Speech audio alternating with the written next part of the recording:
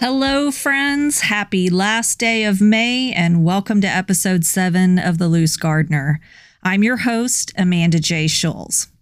I hope all of you had a fabulous Memorial Day weekend here in the United States anyway. When we last left off, I came to you due to extenuating circumstances with a short instead of a full episode. In that short, I thought I would be back by the end of the week, but as life would have it, John and I happened to be called to do a bee removal on Friday, May 20th, which also happened to coincidentally be World Bee Day. Quite fortuitous. You might remember the phrase I used last time, done is better than perfect. Well, here lately, I think I need to add on to that phrase with, and sometimes done never happens, and that's okay too. Really, if you think about it, we put a lot of pressure on ourselves for completion in all things. The older I get, the more I feel like most things, except for maybe surgery and a baked cake, can be left undone and life still continues on pretty decently. Last time I checked, no one dies if the laundry doesn't get hung up or the dishes stay in the sink over the weekend. So catching up with that episode on May 20th, well, that was just meant to be left undone. But now we're back on the first true day of summer in my household, where my kids got up and were asking right away, "What are we doing today?" That question lands at a close second to, "When are we going to get there?" on my list of favorite kid questions. Also, right about this time in my house, the little one generally starts asking, "How long until Christmas?" Sheesh. Summer, it's a love-hate relationship. But one of the things that I do love about the start of summer is some of the wildflowers that begin blooming in our pollinator garden, the ones that wait for the heat and thrive in it. I appreciate those flowers because I can relate to them. You see, I'm one of those weird people that loves working outside in the heat of the summer. I'm sure I'll eventually get too old for all of that nonsense, but I've always preferred working in 100-degree heat to 45-degree cold. And somehow I feel like if I'm really hot and sweaty, I'm also really doing something worthwhile. As I mentioned on the last short, John and I recently started a business called Blackland Bees. With so much happening in our lives revolving around bees lately, I really love to see the first bloom open on one of my favorites just before the weekend, lemon Beebalm. So, as the weather has now turned balmy, we're going to talk about a couple of balms today and how they sound similar but are actually very different. One being American and the other being of Mediterranean origin. Both, though, pay homage to the bees, and well, we like that. Let's kick it off today first with the flower in my garden, lemon Beebalm. Now, you might have heard this called purple horse mint or lemon mint or plains horse mint or lemon horse mint or purple lemon mint. Yeah, those are all the same plant. Monarda citriodora. Lemon Beebalm is a lovely stacked flower with tuft-like layers of whorled blossoms that come in lavender to pinkish white shades. It's a tower of color, unmistakably unique in its floral design. The entire plant only gets about 1 to 2 feet tall, but a single plant will provide several stalks of flowers. Again, this is a wildflower largely found in the Midwest and the South on prairies, meadows, and hillsides, so it isn't terribly particular about the soil. But the bloom span will largely depend on the amount of water the plant gets. If relatively consistently watered, this plant will bloom throughout the entire summer and into mid-fall. If you don't do much personal watering during the summer and rainfall is low, then your lemon Beebalm might have an initial good output of blooms and then go ahead and go to seed. Either way, though, whether you have a one-shot bloom or consistent flowering, this is a really fun addition to any garden. Now, if you've stuck with me through the first 6 episodes of this podcast, you know that we often talk about what's in a name. And Monarda citriodora is no exception. So lemon bee balm is in the mint family. That family is Lamiaceae. You might remember some episodes back when I introduced you to the father of taxonomy, Carl Linnaeus. So in deciding on the genus that covers lemon bee balm, Linnaeus chose Monarda in honor of 16th century physician and botanist Nicolas Bautista Monardes. You might say that Monardes was meant for medicine, being born into a family where his maternal grandfather was a physician and his wife's father was a renowned professor of medicine in Seville. It was this medicinal lineage, as well as his own studies and advancement in medicine and botany, that granted Monardes a very comfortable position in medicine for some 50 years in Seville. Monardes became especially interested in the medicinal uses of plants being brought back to Spain from the New World. His work was so influential that some scholars believe that it was his research into plants that sparked King Philip II of Spain to send Francisco Hernandez on his expedition to the New World. His research was so extensive that it eventually led to a 3-part publication series entitled, wait for it, Historia Medicinal de las cosas que se traen de nuestras Indias Occidentales que sirven al uso de la medicina. That's a mouthful of a title. Funny enough, that work would later be translated into English by a fellow by the name of John Frampton in the late 1500s and given the new title of Joyful News Out of the Newfound World. Still doesn't really give you any clue about what you're about to read, but who am I to judge? Frampton had a colorful history. Frampton was interesting in that he was an English merchant living in Spain who got himself wrapped up in the Spanish Inquisition. Now, the Inquisition was a group of institutions focused on a movement within the Catholic Church to root out heretics and maintain a stronghold of Catholicism in various European countries. So Frampton found himself sought out by the Inquisition in what appeared to actually be trumped-up charges, doled out along with the confiscation of all of his goods as an exchange for piracy that had been committed by the English on the high seas. So Frampton ended up being imprisoned, tortured, and on house arrest for a number of years before he finally escaped Cadiz in 1567. So having lived in Spain for so long, this gave him a full command of the Spanish language, and he thus found important work in his later years translating key works like this Joyful News Out of the Newfound World, as well as the Spanish account of the travels of Marco Polo. So let's circle back around to where I started, and Carl Linnaeus crafted the genus Monarda after Monardes because these groupings of plants were some of the ones that made their way to Spain and were used for medicinal purposes. Monarda citriodora specifically has had a long use for respiratory illnesses involving a cough or the common cold. Now on the species name citriodora, that literally means citrus or lemon scented. But this isn't due to the fragrance of the flower. This lemon scent actually occurs when you crush the leaves of the plant. Now, if you decide to grow lemon bee balm, this is another easy plant to grow by seed. You can either sow seed in the fall or you can even sow it in the early spring. Simply scatter and rake seeds into the topsoil. They really don't need much fuss. And as far as initial watering goes, supplemental watering is only really needed if spring rains are extremely poor.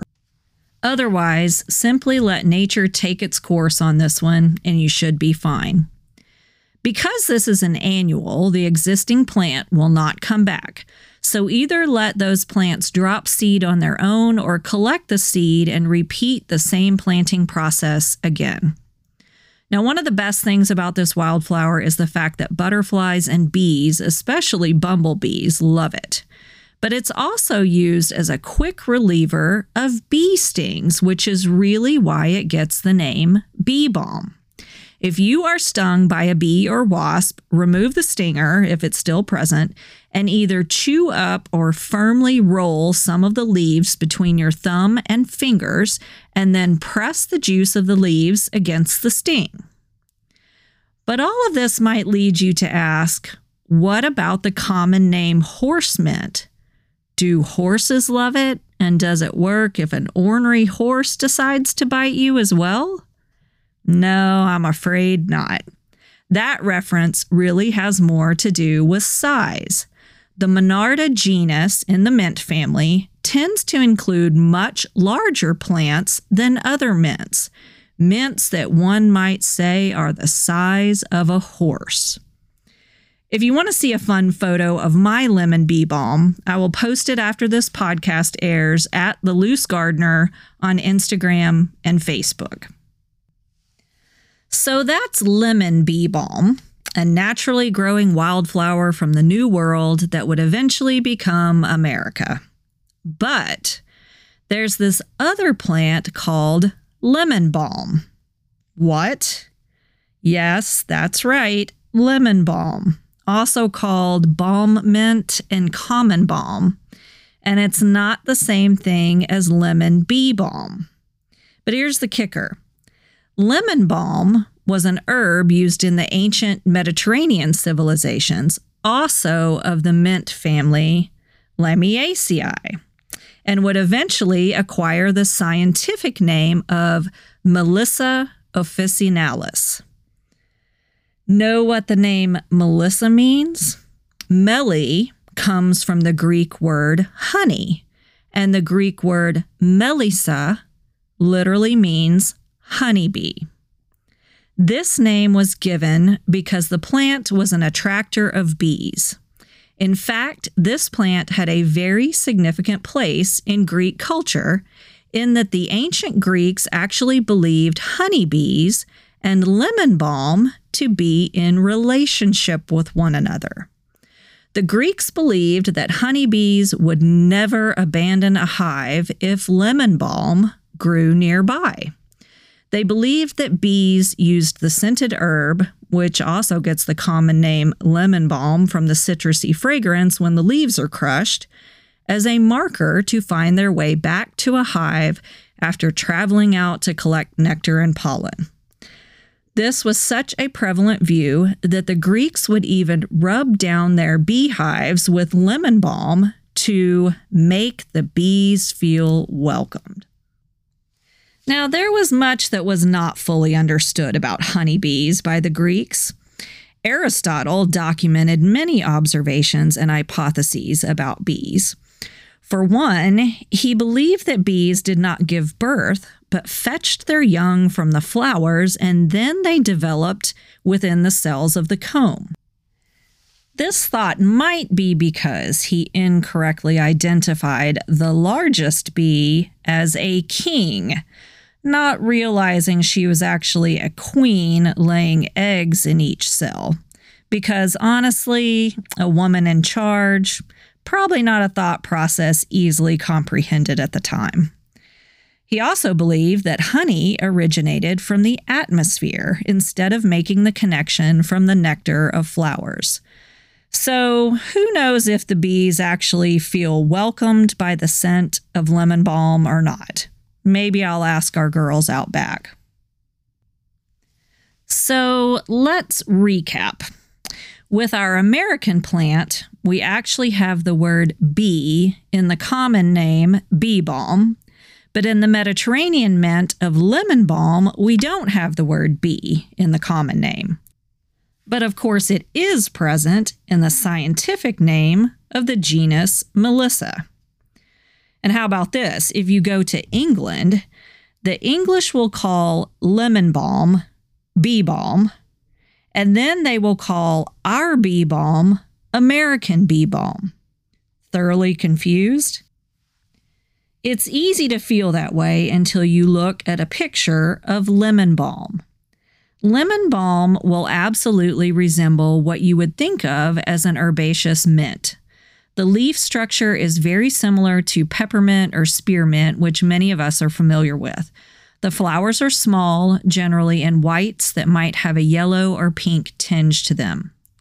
Where lemon bee balm was traditionally used for respiratory illness and to treat bee stings, lemon balm is used for longevity and to chill out. It is said to help improve mood, cognitive decline, and lower anxiety levels.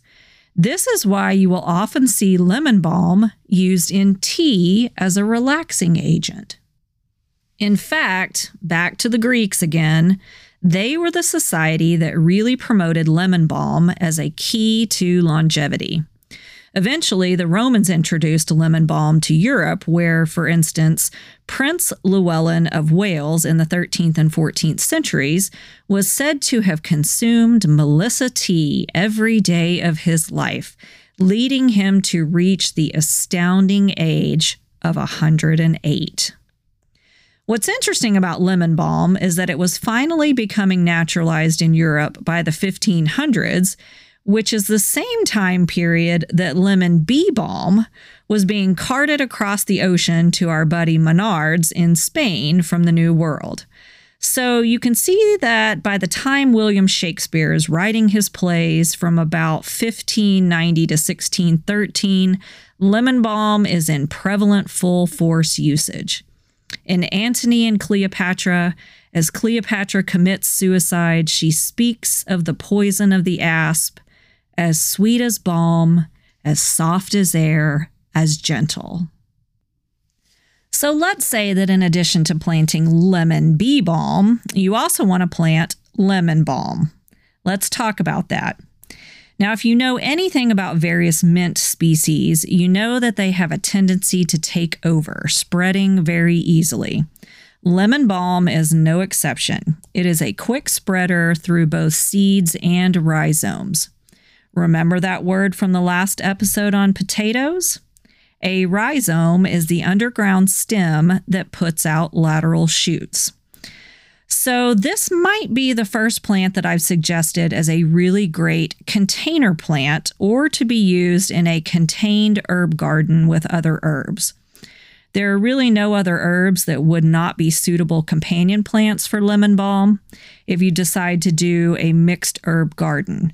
Just choose herbs with the same soil requirements as lemon balm, which would be rich, moist, well-drained soil. Lemon balm also requires full sun to part shade. Remember, if you are planting in a pot, you'll need to water more frequently as pots will dry out faster than ground soil. Now, you can plant lemon balm by seed in early spring, or this is honestly a great plant to just pick up one start at your local nursery. Because it spreads so easily, you really don't need to buy multiple plants. One or two will be plenty.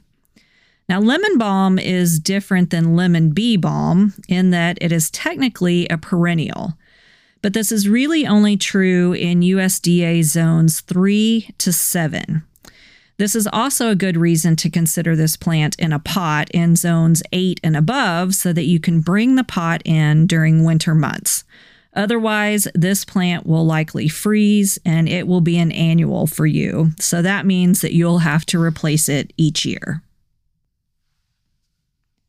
On May 19th, I spoke to a cafeteria of about 160 elementary school kids in Waxahachie, Texas, about honeybees. I love speaking to kids about bees. They love seeing someone in a full bee suit with all the gear, getting to see all the equipment, touch real comb built by bees, and play guessing games to win some honey.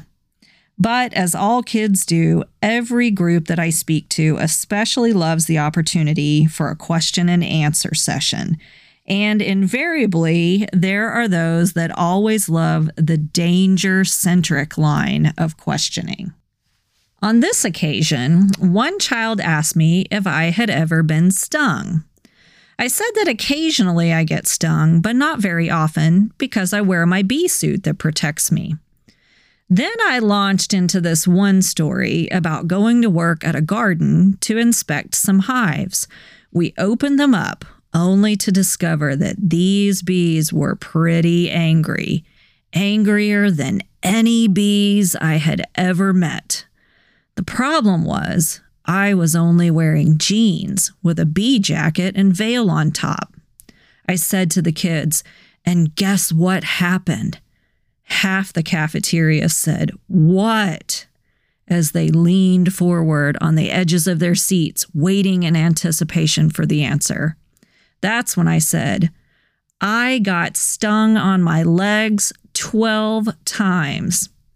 If you have never heard 160 elementary school kids gasp at one time, it's something. I told them that I had to run out of the bee yard and get away, but that I ended up being okay. Thinking on this story now, maybe I should elaborate next time and say something to the effect of, it's not a big deal though, because I carry some lemon Beebalm leaves with me, and I just crush those and rub them on my bee stings. Then when I get home, I make myself a nice cup of tea with just plain lemon balm in it, and I'm relaxed and right as rain. What do you think? On second thought, I'm thinking this little episode on lemon Beebalm and lemon balm might have left some adults in a state of bewilderment. So perhaps the ending of I ran away and I was okay is good enough. That's how kids end all of their stories anyway. Simple. Kind of like done is better than perfect. Thank you for joining me on this beautiful and balmy episode of The Loose Gardener. If you enjoyed this podcast, save it to your library, write a review, and share it with a friend. Remember that you can now find this podcast on Apple, Spotify, Google, and Stitcher. And also remember to now check me out on Instagram and Facebook under The Loose Gardener.